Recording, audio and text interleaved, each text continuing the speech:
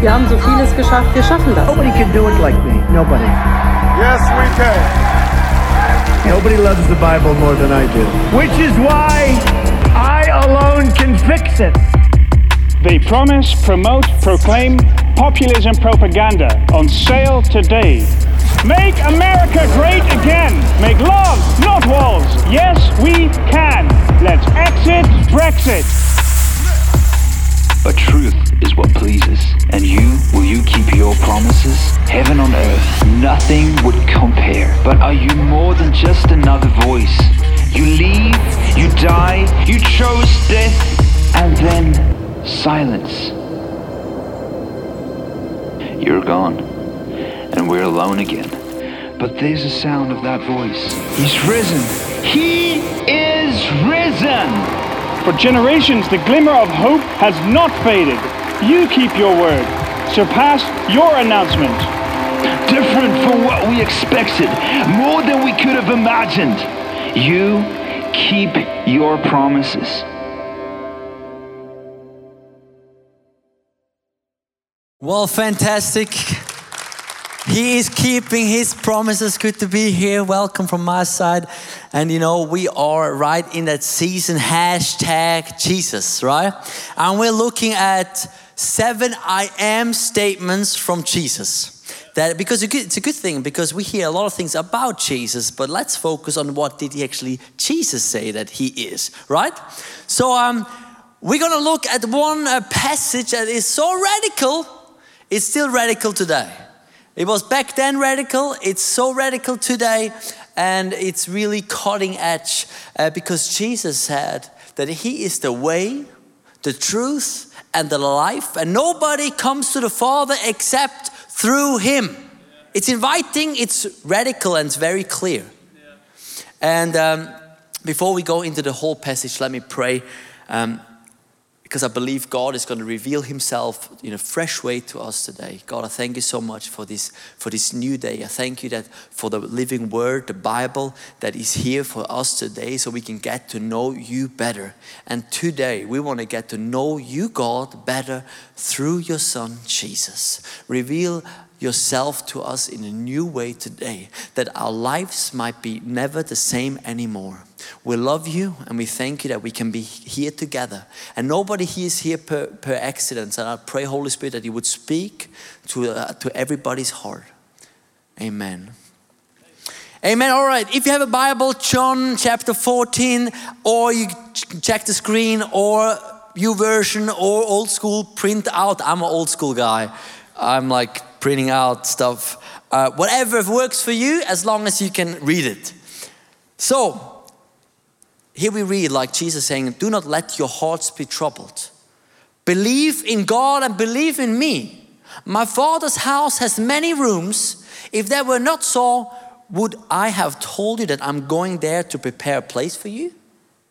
And if I go and prepare a place for you, I will come back and take you to be with me, that you also may be where I am.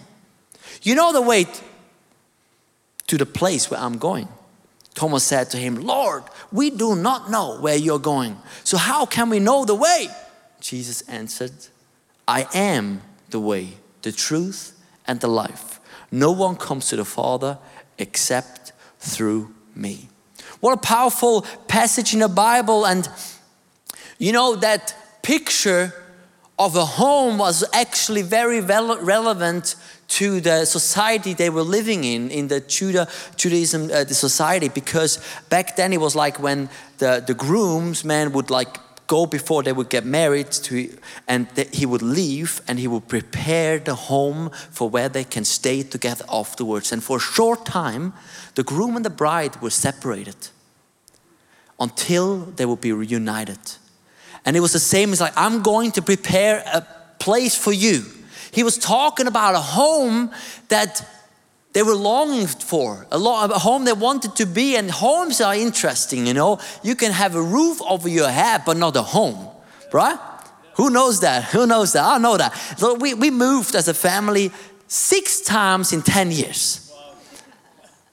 Who beat that? Anybody?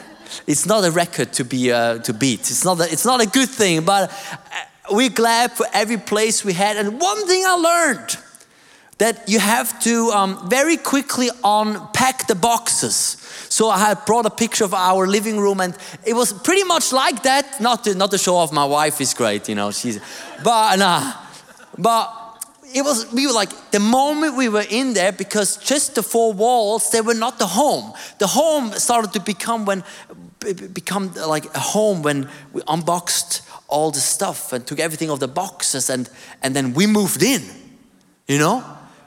We moved in. Home is a special thing. But my question is, where's home for you? And what if the roof over your head actually doesn't bring you the feeling of home, of acceptance, of belonging? What then?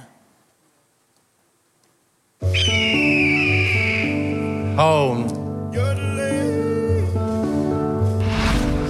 Let this word sink into your brains when the memories flood through your veins. Maybe a certain smell, your mom's homemade morsel, mountains, or the ocean. Hatred or devotion. A mansion or just a little shed. Overflow or just some dry old bread.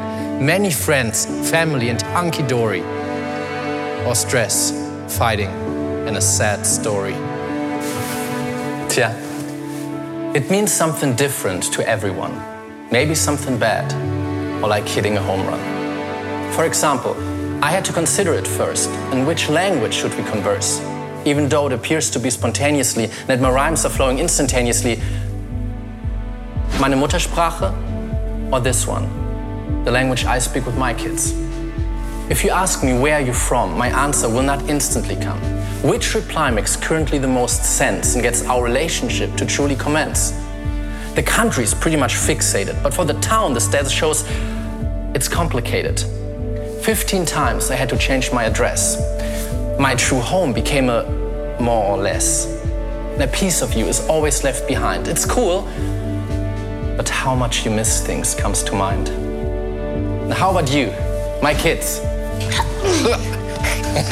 Okay, Australia, Japan, England, Switzerland. Where's your home? Australia! Okay, that's how fusion becomes confusion. But where is home if you don't know where home is? Maybe it's the wrong question. Okay, again, don't think about countries or cities or even buildings. Where is home? Sleep in your bed.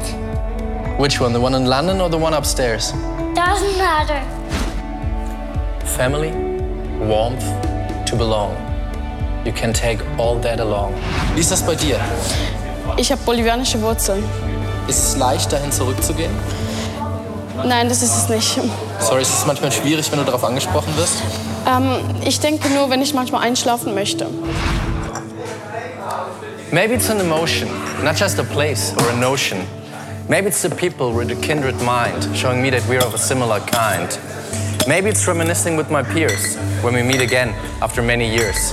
And maybe it's just being sentimental, because even our memories are just temperamental.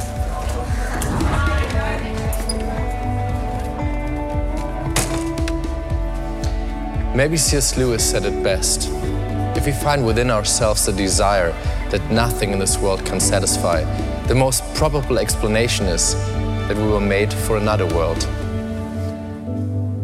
Maybe home is something entirely different.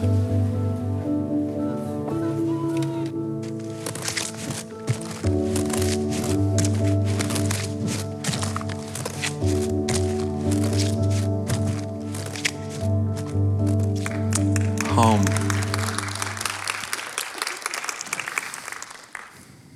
If we find ourselves with a desire that nothing in this world can satisfy, the most probable explanation is that we were made for another world.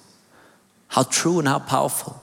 There's a deep desire in us. And Jesus said, I'm gonna go and prepare a place where all your desires are met, where you're truly satisfied within your soul. I'm gonna go there and there will be a place. You know, it's pretty important that we realize in what kind of context Jesus was saying that. In chapter 11, Jesus was just raising Lazarus from the dead. Powerful. everybody realized, man, this man is not just a man. This is like God. Chapter 12. Jesus would walk into the town of Jerusalem on a donkey and people would celebrate him as the next king. And the Jews were like excited. Finally, we will be delivered from the Roman Empire. Finally, our king is here. Finally, freedom here on earth. Their hopes were high. They were never as high before. But then chapter 13 in Gospel of John, Jesus said, by the way, we're going to have a Last Supper. And then he revealed to them that, there's one guy among our closest friends, he's going to actually betray me. And everyone like, what? Somebody betray me? Crazy. And then, by the way, you, Peter, you're really a man of faith, but you're going to actually, you're going to pee your pants. You are so afraid to even belong to me, you're going to deny me. And I'm what? And then, by the way, I'm going to die. Like really die on the cross, like the worst death you can ever imagine. And the spirit of the disciples was low. Their worlds fell apart like a house made of cards that in one moment it was there, in another moment it was gone. They were shattered on the ground. And Jesus was seeing that. He realized, you know what? He always sees you, not just what you're going through, but always how you feel while you're going through what you're going through. He sees you and he saw it. And that's why he said, you know what? Let your hearts be troubled. And the amazing thing, you know what he did then? He gave them another perspective. He showed them, you know what, this world here, it's only temporarily. You're made for another place. And he raised their perspectives. So often we are standing at the mountains, only seeing rocks in front of our eyes. Like, I always planned to do this and now this happened.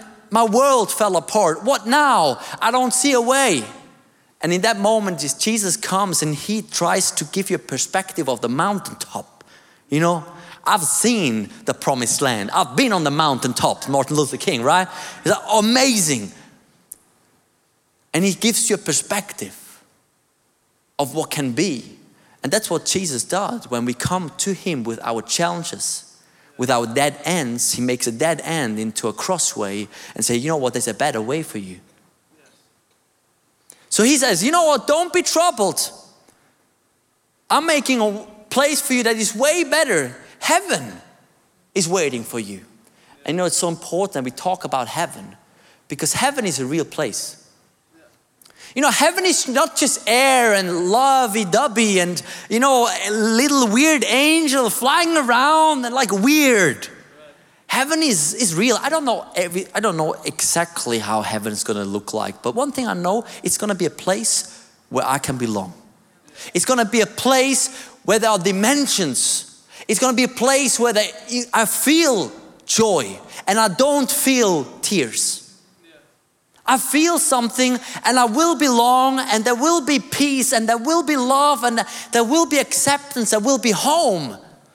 It's a real place. And that's why it's so important because heaven should always bring hope to you.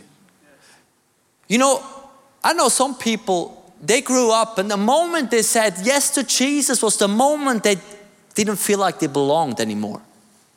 Because actually they felt like foreigners in their own house. Maybe you feel like that now, Like you're like, here on earth, actually I don't feel like I belong. I'm like a misfit. The crazy thing is, the Bible says we're all travelers. The moment you say yes to Jesus, you're a traveler. You're passing through this earth. But you have a destiny, a place, a hope that is unshakable, everlasting. And that should bring praise to you and hope to you, right? Amen? Because we know this world can come and go, but it's actually not what holds our lives together. It should bring hope to our hearts. And it will bring the right perspective to our theology.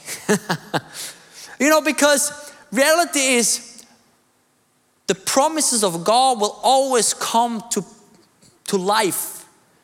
But God always takes heaven into consideration. So it's not, when he says when you say yes to Jesus, you're not going to straight away go to heaven, but heaven starts now. And heaven and the life on here on earth, it's just like, it meshes.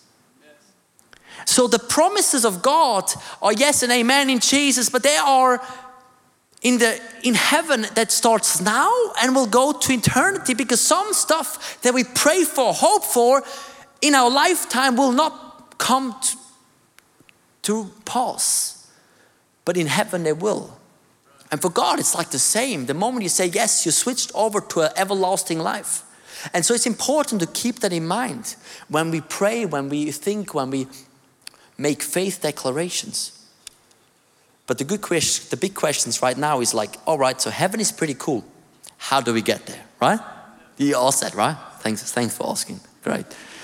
How do we get there? You know, and I love Thomas, because Thomas, he doesn't always get the best passages in the Bible. You know, that all the time you read about Thomas was like Jesus was rose from the dead and met the disciples, and everybody was like clapping, and I'm like, I don't believe it. You know, like, I don't believe it, Jesus. Show me your hands. I want to touch it. I want to feel it. He was like the doubter. And he was the guy that didn't get it. You know, like in school, there's always somebody that doesn't get it. You know, like this teacher says like, this is what you do. And everybody pretends like they do get it. And one person actually is bold enough to say, I don't get it. Like, Jesus, where are you going? Like, you're saying, like, you know where I'm going. No, I don't know where you're going. I don't even know where you are. Like, how should I know where you're going? Aren't you glad there's a Thomas in the Bible? Because we are often like Thomases. You know, we belong in the Bible like any other one. And Jesus works with the doubters, and he works with the people that doesn't get it.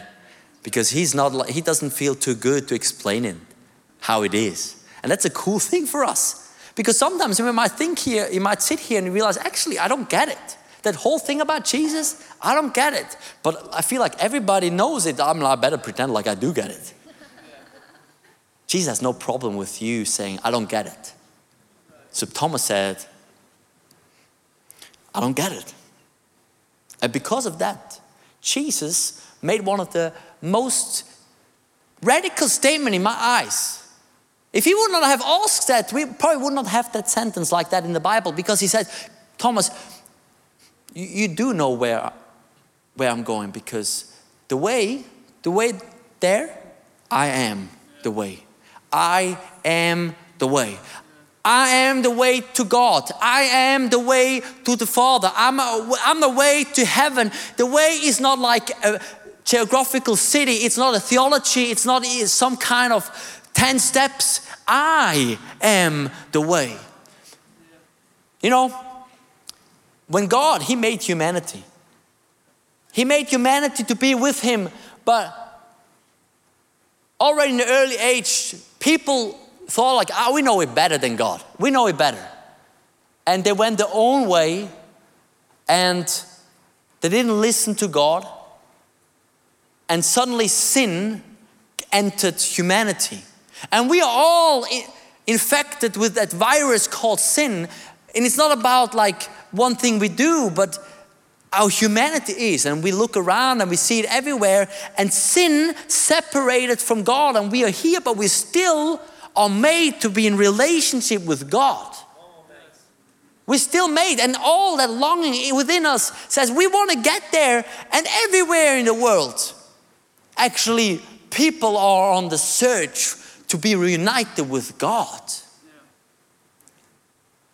And we work hard. We join different classes. We go and travel to different cities.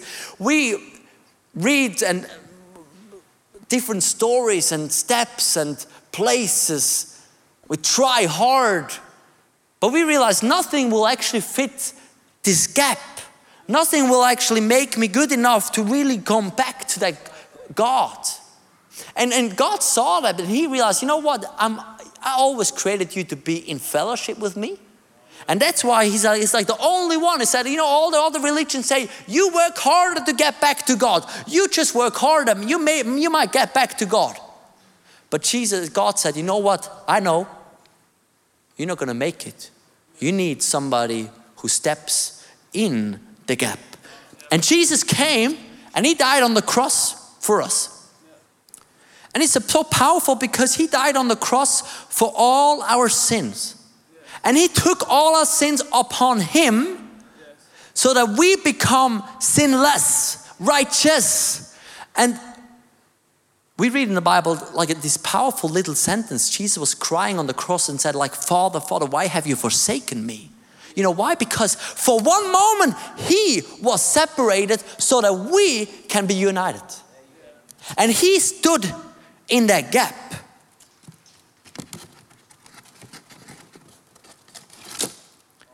And he made a way where there was no way. He made a bridge where it's so easy, there's not even a gap. But we just need to make a step to be backed with God. He is the way. You know, and you might say, all right, Dan, you just don't know my situation. My gap is way bigger than that cross. You know, the gap is never bigger than the cross. It's never bigger than the cross. What he did on the cross can always bridge that gap. But what it takes is we take that step. We're not going to try hard here, but we're going to just go on that bridge. Stand upon Jesus, upon what Jesus did for us. You know, I love GPSs. Who loves GPSs? I love GPSs. Like, I hate having no GPS. Like, getting lost is terrible. But then when you're lost and you don't even know where to go afterwards and have no way out, it's even worse. So a GPS, the good thing about a GPS is if you make a wrong turn, it will always give you a way to return. You're like, all right, you're wrong exit, but in 200 meters, turn right. 150 meters, turn right. Oh, you miss it. In 5 kilometers, turn left. Turn left. And it's always a new way. It's the same with God. You might say, all right, I walked the wrong way for now 10 years. How can I just go back? It's like a GPS. It's just like this next turn. The question is, do you want to take it? Do you want to take it? Do you want to take the turn, or do you keep on saying, I'm going to have to go my own way. I do know the way. No, like, why don't we listen to the GPS? God's saying, you know what? When you hear my voice, now listen. Now take the invitation. Don't postpone it to tomorrow. So I'm going to, at the end of the celebration, I'm going to give you the invitation to really accept Jesus as your Lord and Savior and to make a step on the cross. Actually, that's nicer. Sorry, guys. You know, the cross is, actually the cross was never beautiful. It's just beautiful for us, but it was actually messy. Anyway, he is the way. But he's not just the way, he's also the truth. The truth, who God is. You know, the Jews had so many pictures of who God is. They had a picture of his provision at the manna. They had him quite close in the tabernacle. But when Jesus came, he said, I am the true manna. I am the true tabernacle. I'm the true image of the living God. And he says, you know, you might have just seen a glimpse of who God is, but if you see me, you truly see who God is. And so often actually in our lives, we have pictures of God. Everybody has a picture of God, right? Like, I don't know, maybe you have a picture of God as like that old guy who is just like really not into touch with what's happening today. You know, like he's like, so you're not going to go to him for your needs. But if you see God through Jesus, because Jesus says, what you see me, that's actually who God is. Jesus was calming the storm. Jesus was delivering the possessed. Jesus was inviting the children. Jesus knew how to deal with the people who are weak and to deal with the people who are strong. He can deal with you. How you see God will affect how you deal with him. And Jesus said, actually, he says like, hey, the sun is the radiance of God's glory and the exact representation of his being. In John chapter 14 verse 7, it says, if you really knew me, you will know my Father as well. So how do we really get to know God and have the right image of God? We have to always see it through Jesus. That's why I always say, you can't just read the Old Testament. You need to read it through Jesus, because only like that you have the whole picture how God is. God is not here to get you. God loves you. God will find a way. God knows you. We need to make sure our picture of God aligns with who Jesus is. Otherwise, we run the risk of having the wrong picture of God. He is the truth, but then He's also the life. And with that statement, he really topped it. This is really bold. It's like you would go to a party. I'm like, you also here at the party? And nah, I'm not here at the party. I am the party. Like, how arrogant, right?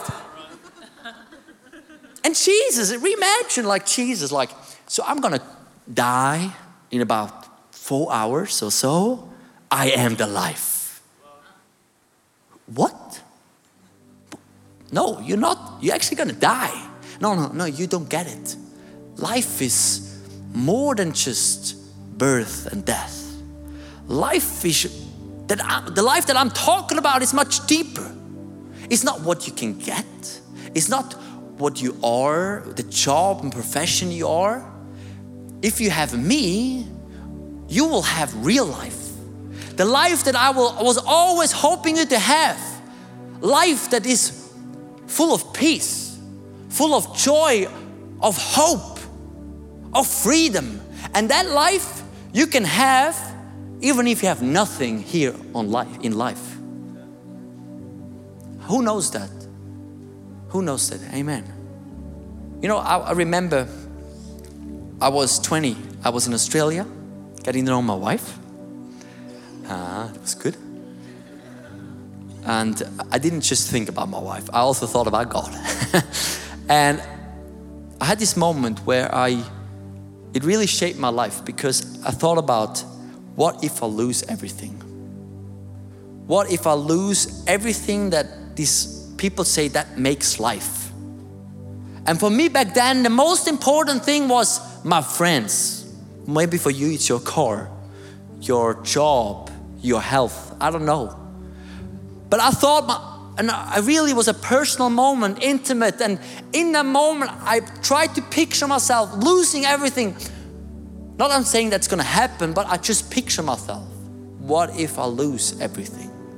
But have God, and I felt peace.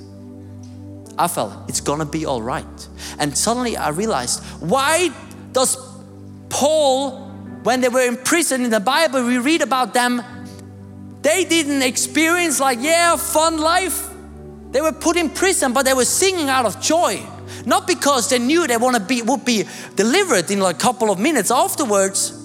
They didn't know that back then. But they were, because they were full of joy.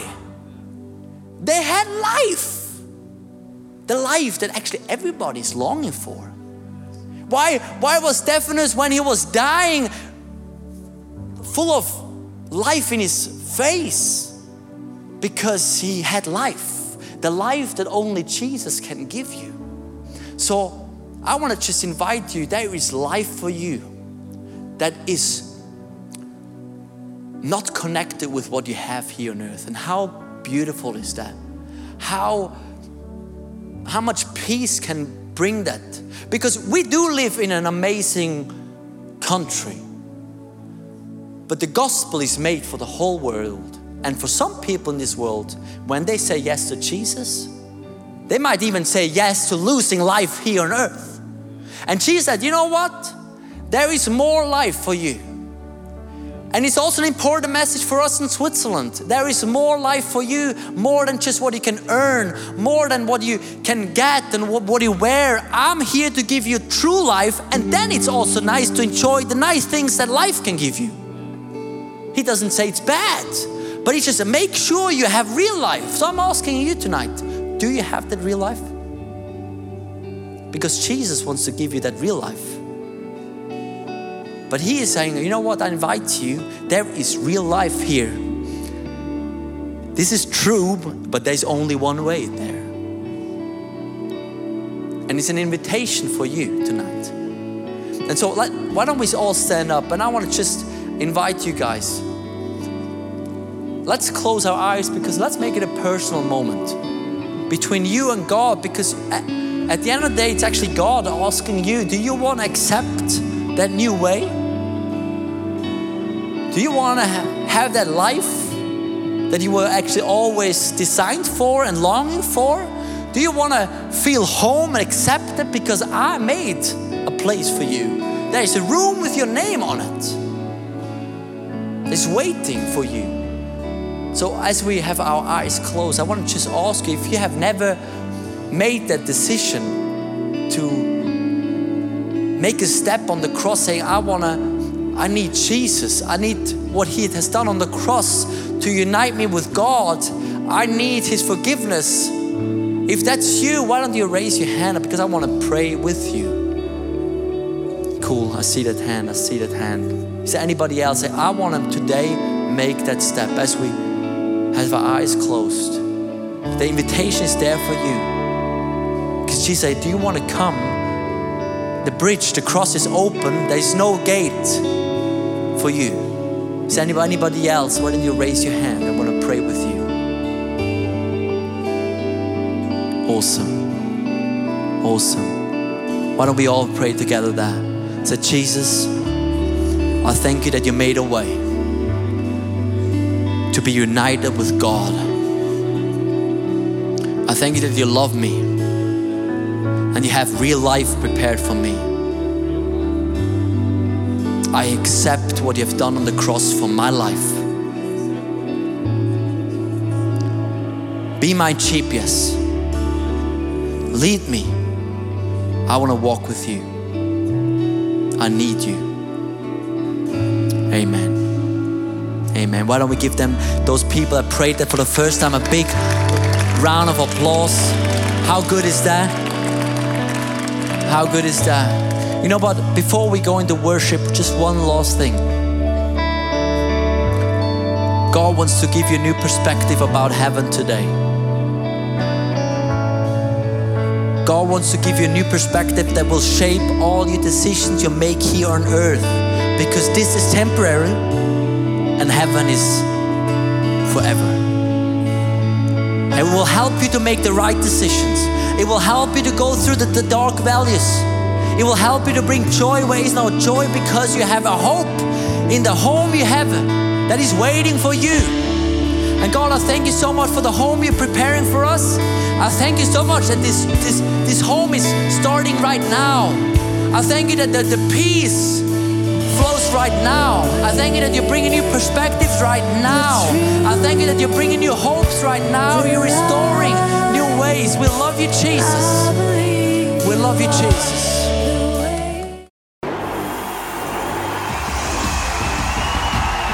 God, I will trust your sovereignty when there is no clarity, because I can't sit forever in my disappointment and pain. I'm going to stand. Fear loves to limit you.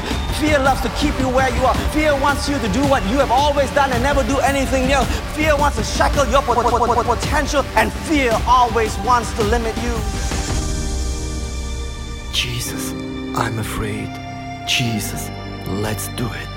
And there are moments when you are in a ladder, when you are facing an area where you're super afraid. Don't give up.